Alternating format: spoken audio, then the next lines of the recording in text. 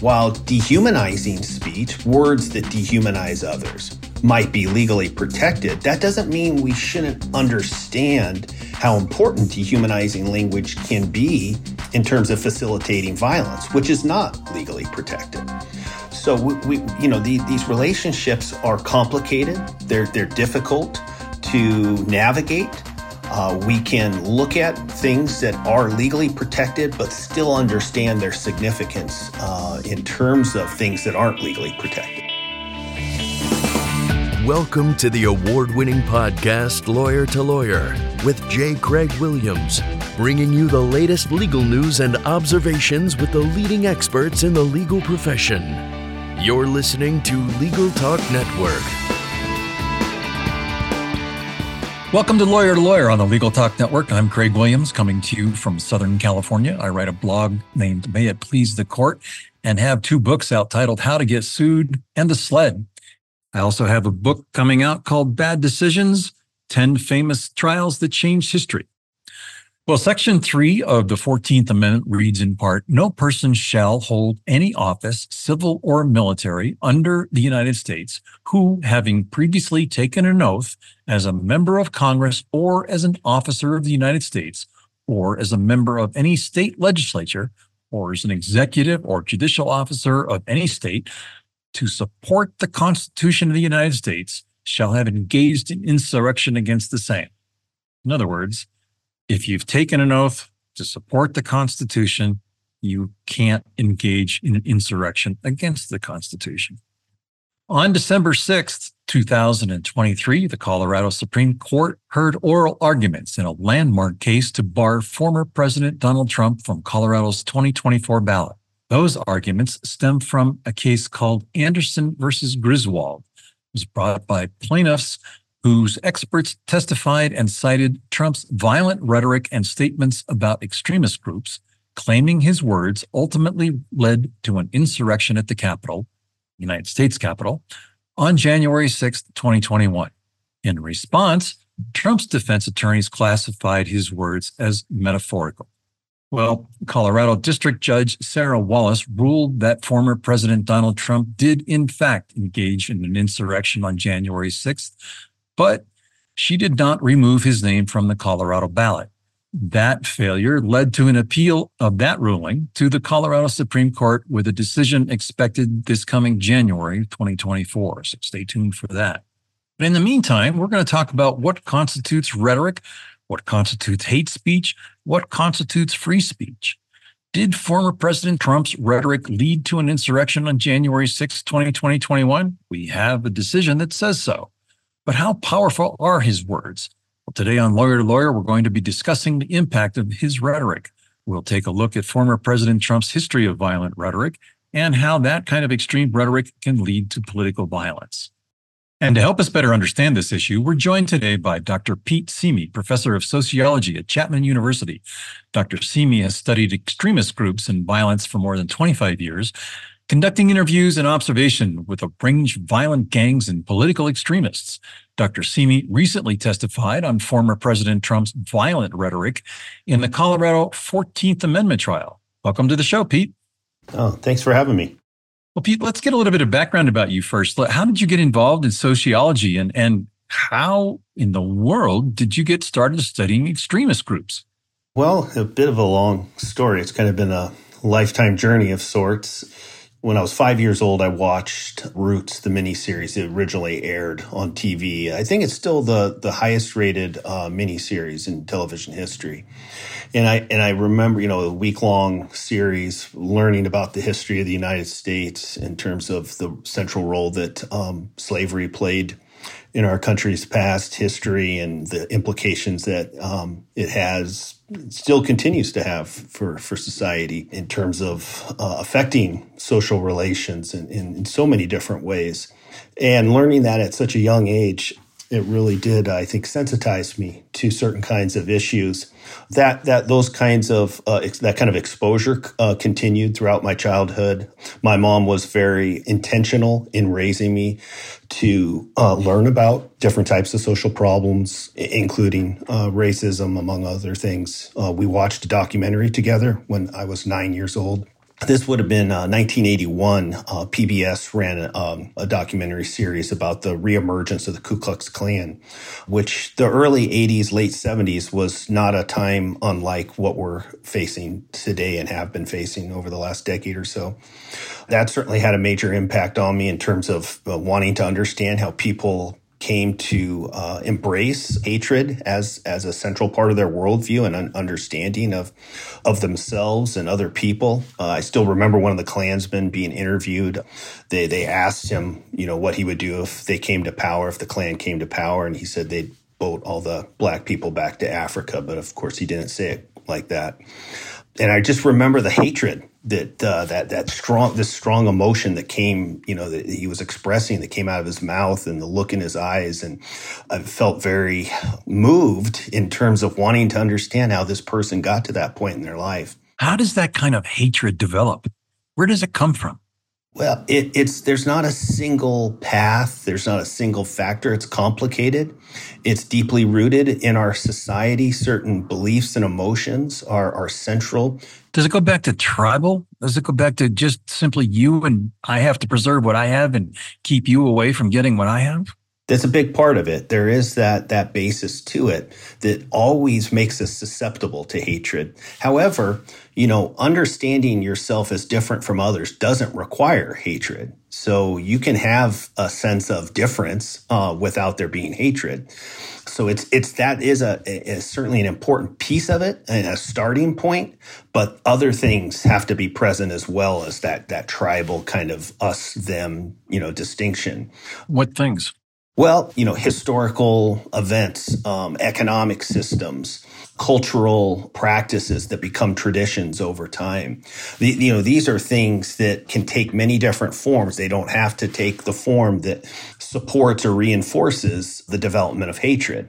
Unfortunately, when you look at, for instance, the role of slavery as an economic system and the role that it played in our country's history, that that really helped develop a way of thinking and feeling that pitted, that really helped develop racial categories as systems and really assign certain characteristics to these different racial categories that helped legitimize and rationalize slavery as an economic system. And so that's not something that had to happen. It wasn't inevitable that. And slavery's been time immemorial. I mean, since one culture has conquered another, they've taken slaves. Well, sure. There is a substantial historical precedent for the role of slavery within societies. Since you started studying extremism as a small child, it almost seems extreme in itself. But what have you learned from 25 years of researching these kind of extremist groups? How would you say that they fit into society and society reacts to them? I think it's important to recognize that we're talking about a wide spectrum of groups and people. They don't all fit the same mold. I think sometimes when you hear the term extremist, white supremacist, anti-government extremist, these terms conjure up certain images, almost stereotypical images. While there may be some truth to those kind of conceptions, they're not the whole story. And what really exists is a much broader spectrum of people and groups that cut across, a fairly wide range. And so you have people, for instance, I think one of the misconceptions is that individuals who are attracted to these types of groups, movements, are primarily poorly educated and come from, kind of lower economic strata of society. That's just simply not the case. You find people of a wide range of educational backgrounds, people from affluent backgrounds, people from the middle class, all different socioeconomic status, all different educational levels who may be attracted to these ideas and who may, become, deeply involved in these types of groups and movements. So that we had two lawyers outside holding rifles outside of their home in San Francisco. I would say that's extremist. Would you? Yeah, absolutely. And a good example of what I'm talking about. When you talk about extremism, it's easy for us here in the United States to be able to say like Hamas is an extremist and the 9/11 terrorists were extremists. But when you talk about extremist groups within our own country, how do we as a society deal with the kind of political division that's arisen, and has it really arisen from these extremist groups? Well, one of the ways we've dealt with it is to deny it, to neglect it, to minimize it. And that's becoming increasingly difficult to do over the last few years. But traditionally, that's kind of been a big part of the approach. And that allows it to fester in certain ways, has allowed it to fester in certain ways that make it even more difficult now to really try and be proactive and address this. Extremism is difficult when it comes from within because it represents your next door neighbor, potentially even your family member who may be steeped in these kind of beliefs and feelings. So it becomes, it's much easier to recognize and develop a kind of defense system against, quote unquote, foreign, outsiders, those that represent a threat from outside your society. Much more difficult when it's internal. So the recognition part is half the battle. But once you have the recognition, obviously that's not enough. There needs to be some consensus about what we're going to consider acceptable and what's not acceptable. So, for example, threatening public officials.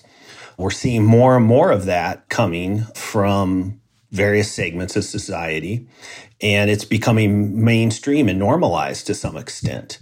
Normalized even to the point of physical attacks, for example, on Pelosi's husband. Let's talk about exactly what you just said here. Free speech, hate speech, rhetoric. How do we define these, and where do we draw the lines as to what's free speech and what's hate speech and what's just rhetoric?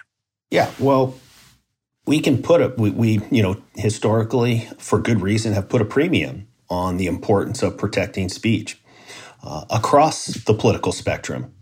And including the most unpopular speech, right? It's always easier to protect speech that most people agree about and doesn't really represent anything controversial. Much more difficult to protect speech when it's more controversial or unpopular and potentially threatening. And so determining where those lines are difficult. They're not easy. But we can protect speech and still recognize that not all speech is protected. It never has been within our framework.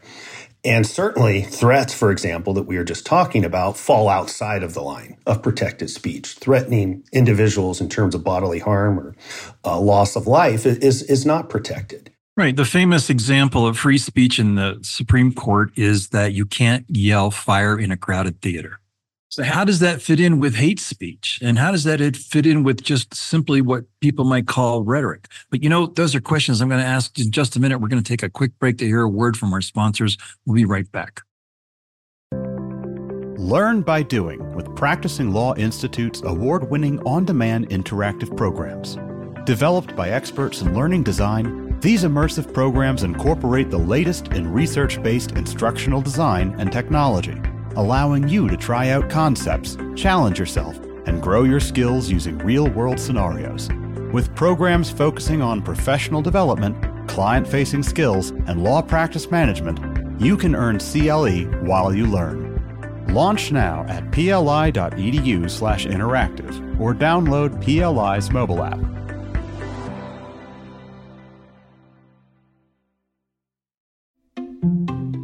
Filing court documents, serving legal papers, collecting electronic signatures, all critical parts of the litigation process, yet ones that are time-consuming and error-prone. But what if you could do more straight from your case or document management software? InfoTrack automates data entry, document selection, tracking, and information syncing across all these core tasks and more by integrating with your core systems like Clio, Smokeball, Leap, MyCase, and others. Spend more time on substantive legal work and less time on busy work. Learn how simple it can be at infotrack.com/simple. And welcome back to Lawyer to Lawyer. I'm joined by Dr. Pete Seamead, professor of sociology at Chapman University. And at this point, I should probably also disclose that I was also an adjunct professor at Chapman University teaching legal writing, but I don't think Pete and I ever met. Anyway, Pete, the question that I asked right before the break was, how do we deal with these three aspects of hate speech and rhetoric, and where's the line? where does it be free speech to be able to say fire but yet not be able to say fire in a crowded theater? How do you divide those two? And then where's the line as it extends out? Well, when you use the term, of course, hate speech is not so much a legal term. It's more of a political term, you might say. And for researchers, it's a social scientific term because hate is a construct that we study, but certainly not all hate. Much of the things that might fall under the banner of hate are not against the law, and as it probably should be, because hate is so broad. Hate really can constitute a number of different facets of things people say, things people do, and certainly the things people believe. And we want to be careful about providing, the necessary safeguards to protect even something like hatred. But hatred also has a relationship to things like violence, for example. And so while dehumanizing speech, words that dehumanize others, might be legally protected, that doesn't mean we shouldn't understand how important dehumanizing language can be in terms of facilitating violence, which is not legally protected. So these relationships are complicated. They're difficult to navigate. We can look at things that are legally protected, but still understand their significance in terms of things that aren't legally protected. Right. Well, I'd like to turn and get into what we came here to talk about. We've got kind of a little bit of background about it now. You testified as an expert on rhetoric and speech in a recent trial in Colorado for the 14th Amendment, the third clause of it about the insurrection, and whether Trump's speech constituted insurrection from the standpoint of facts and violence that led to that insurrection or led to what the events that occurred on January 6th. Without really addressing the legal aspects of the word insurrection, let's talk about Trump's language and your testimony.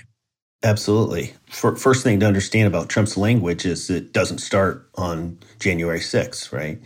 One of the, I think, most important aspects of understanding what happened on January 6th, not only his speech, but the entire occasion, the entire event, the violence that happened on January 6th. We have to go back in time. And so for Trump's role in the violence that happened on January 6th, there's a number of places we could go back as starting points.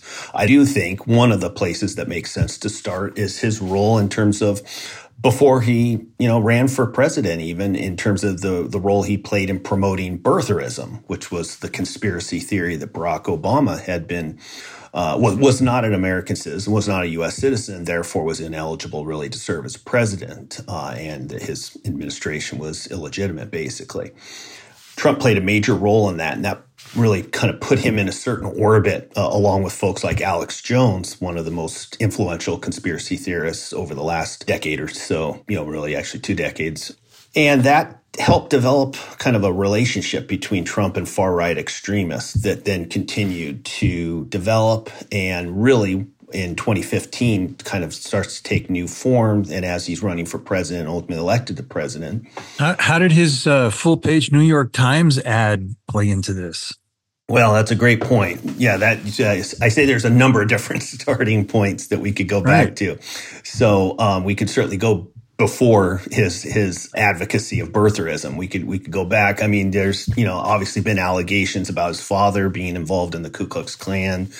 There's a lot of different starting points that we could look at in terms of his, And as you bring it forward closer to January 6th, there's been a whole bunch of code words and other kinds of things that happened. What's all that about? Well, the relationship he developed with far-right extremists really is based on communication, first and foremost. And far-right extremists have a whole, kind of infrastructure in terms of how they communicate with each other, how they communicate with folks who are not part of their community or not part of their culture. In other words, outsiders. They use lots of things like, and these are somewhat common to people more broadly as well. They're certainly not exclusive to far-right extremists, but things like building plausible deniability by using doublespeak. That is, using words that have one meaning to insiders and another meaning to outsiders, or at least an unclear meaning to outsiders. 1776? Yes, and specific to this case, yes, that's a term that for insiders, meant to call to revolution, violent revolution. Whereas for folks who aren't steeped in that culture, they might just see it as a historical reference. Is that really any different, the jargon that develops in cliques and in groups that, like there's a particular language that millennials have about, abbreviations, LOL, and all the rest of those? Is that similar in style to that? Is that sociologically what's happening here? Yeah, exactly. No, that's the sociological point, is that when we talk about this, specifically related to far-right extremists, specifically related to the former president, we are talking about generic social processes that are true for subcultures and communities of various sorts across the board. But what's distinct, at least in some respects, for far-right extremists, is the relationship between these communication strategies and promoting and committing violence. Now, that it would be distinct from, for instance, like some of the groups you just mentioned, generational cohorts like Gen Xers or others. Wouldn't it be distinct, though, from, say, subcultures like organized crime, which use very similar types of communication strategies? So lots of secretive codes, these are common among groups that are organized around, criminal activity and violence. So in that respect, far-right extremists are very similar to maybe more widely understood criminally oriented groups like the mafia. And one of the questions that Trump's attorney asked you in the hearing that you participated in was focused on the word fight. And he said, look, I'm going to show you a tape. You say that Trump is saying, fight, go and fight, and that's inciting violence. But yet here's a tape of all Democrats, all politicians on the other side of the spectrum using the word fight. How do you distinguish that? Well, what I tried to explain during my testimony was the importance of context. There isn't anything magical about any particular word per se. Words have meanings that are derived from their usage, which is really about context. And the examples that the attorney provided during the trial, really they lacked any kind of pattern of where the speaker, or at least it wasn't presented as part of the questioning. There was no presentation of any patterns where a speaker or the speakers had over time used certain phrases to promote violence, used certain phrases to endorse violence after it had been committed by their supporters. All of that was present. All of that was part of my testimony about how I came to the opinion I came to about Donald Trump's role in terms of January 6th and the pattern of the relationship he had developed with far-right extremists. So to really, you have to compare apples to apples. And in those questions that we were comparing apples and oranges. Pete, at this time, we're going to take another break to hear a word from our sponsors. We'll be right back. Hey, Guy, what's up? Just having some lunch, Conrad. Hey, Guy, do you see that billboard out there? Oh, you mean that guy out there in the gray suit? Yeah, the gray suit guy. Order up. There's all those beautiful, rich, leather-bound books in the background. That is exactly the one. That's J.D. McGuffin at law. He'll fight for you! I bet you he has got so many years of experience. Like decades and decades. And I bet he even went to a law school. Are you a lawyer? Do you suffer from dull marketing and a lack of positioning in a crowded legal marketplace? Sit down with Guy and Conrad for Lunch Hour Legal Marketing on the Legal Talk Network. Available wherever podcasts are found. And welcome back to Lawyer to Lawyer. I'm back with Dr. Pete Simi, professor of sociology at Chapman University. We've been discussing the January 6th rhetoric and what leads up to it, but let's get to the point that was raised at trial. Is Trump's speech protected by the First Amendment? Is that free speech, or is it speech that's hate speech or inciting violence? How do you decide that? Who decides? Well, that's why we have a legal system. That's why we have judges. That's why we have juries. This is the beauty of our system and why we need to be very careful about protecting it.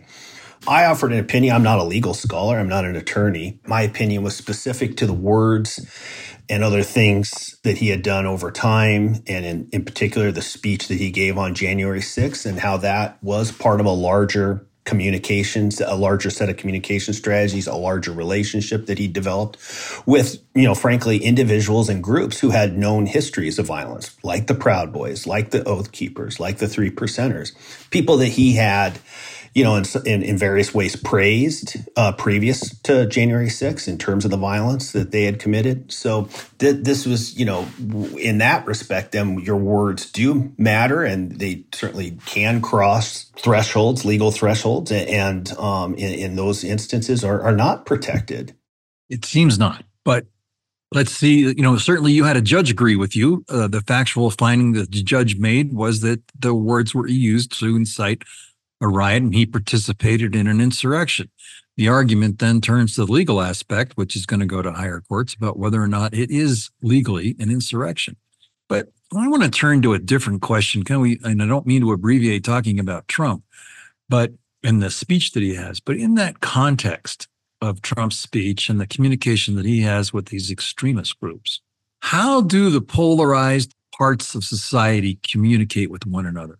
Everything I've read says that it's impossible for either side to talk to one another.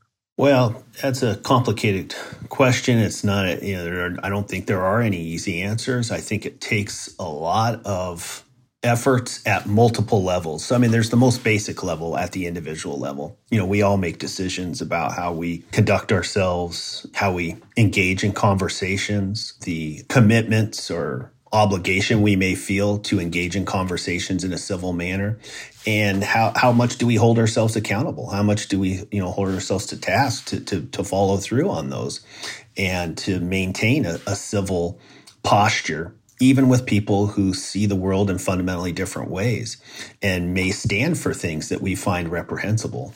Do we still kind of maintain our commitment to being civil in the faith? And that's not, first of all, it's easier for some people than others, especially those who are maybe the brunt of the attack in some respects are obviously, that's a much greater challenge than for those who may not be in direct fire of an attack. And fire, I mean, in the figurative sense, not necessarily literal, but part of the problem is that we are dealing with things that is often unclear whether it's meant to be figurative or literal in terms of things that people are expressing and proposing and policies and programs that, people are advocating for. So, that makes it very difficult. We've got to, I think, find issues where we can reach some kind of bipartisan consensus. One of the things I saw recently on MSNBC was an interview that Rachel Maddow did with Liz Cheney. And, they don't agree on much of anything, but they do agree on the importance of trying to build resilience around our democratic system that seems to be under attack in many respects. And so finding those kinds of opportunities to have conversations with people that you may disagree with about a lot of things, but you can at least agree about the importance of maintaining our democracy. I don't know, but can you? I mean, from the rhetoric that I've heard, it almost seems like we have far-right extremists wanting to dismantle the government, wanting to stop social services, wanting to do as little regulation as possible. It seems like there's almost a fundamental disagreement on the basics of whether we are to be a socialist-style democracy or whether we are to be a democracy, or if at all, something completely different. Do you see that, or am I off my rocker?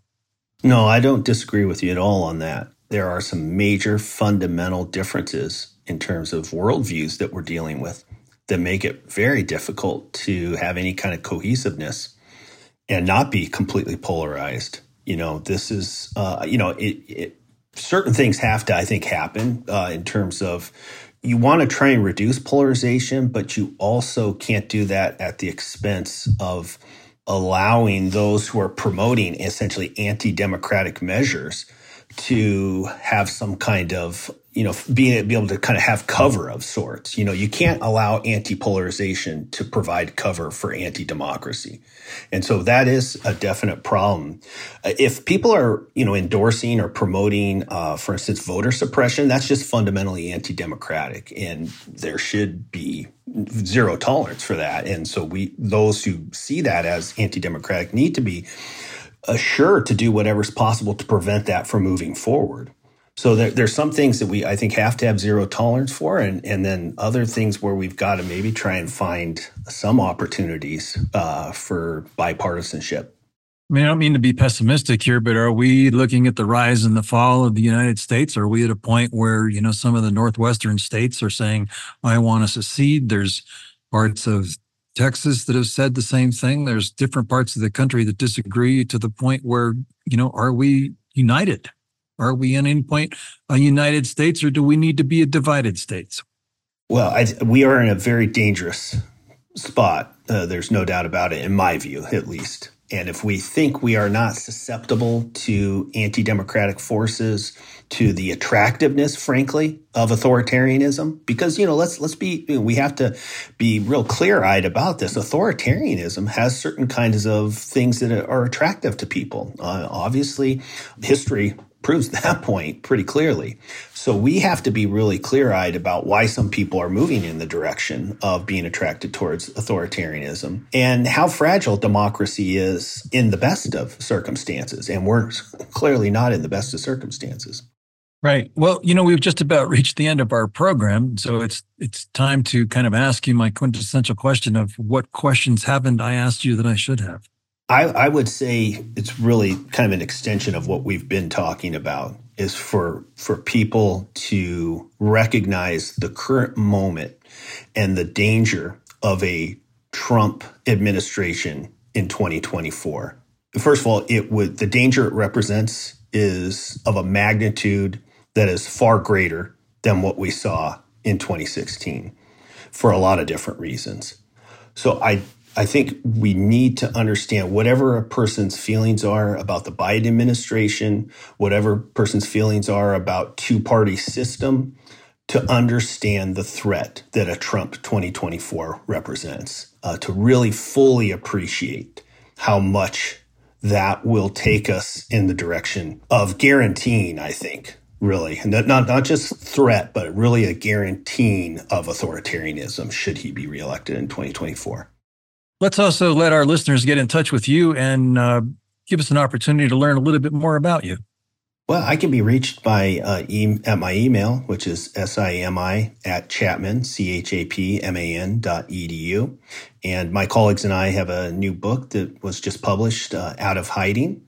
And it's a book about the resurgence of white supremacist extremism since Barack Obama's election in 2008. And we do conclude that book with some ideas about some kind of prescriptions for how we can try and counteract this type of extremism. Great. Thank you very much. Peter, it's been great having you on the show.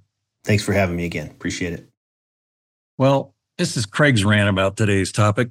You may think you already understand what I think about it, but I think Peter Simi's warning at the end of the show was probably the best thing that can be said, which is the November 2024 election will lead two ways. It's going to lead us to an authoritarian style government, or it's going to lead us to a continuing democratic style government. It's a major turning point in the country, and our country has already made a decision that may lean toward an authoritarian type of government in the future. And I think as a consequence of that, we may start to see some of the states make individual decisions that remove themselves from what's now called the United States, and we will become the divided states. It's your choice. Well, that's it for Craig's rant on today's topic. If you like what you heard, please rate us on Apple Podcasts or your favorite podcasting app. You can also visit us at LegalTalkNetwork.com, where you can sign up for our newsletter. I'm Craig Williams. Thanks for listening. Please join us next time for another great legal topic. Remember, when you want legal, think lawyer to lawyer. Thanks for listening to Lawyer, produced by the broadcast professionals at Legal Talk Network. Subscribe to the RSS feed on LegalTalkNetwork.com or in iTunes. The views expressed by the participants of this program are their own and do not represent the views of, nor are they endorsed by, Legal Talk Network, its officers, directors, employees, agents, representatives, shareholders, and subsidiaries. None of the content should be considered legal advice. As always, consult a lawyer.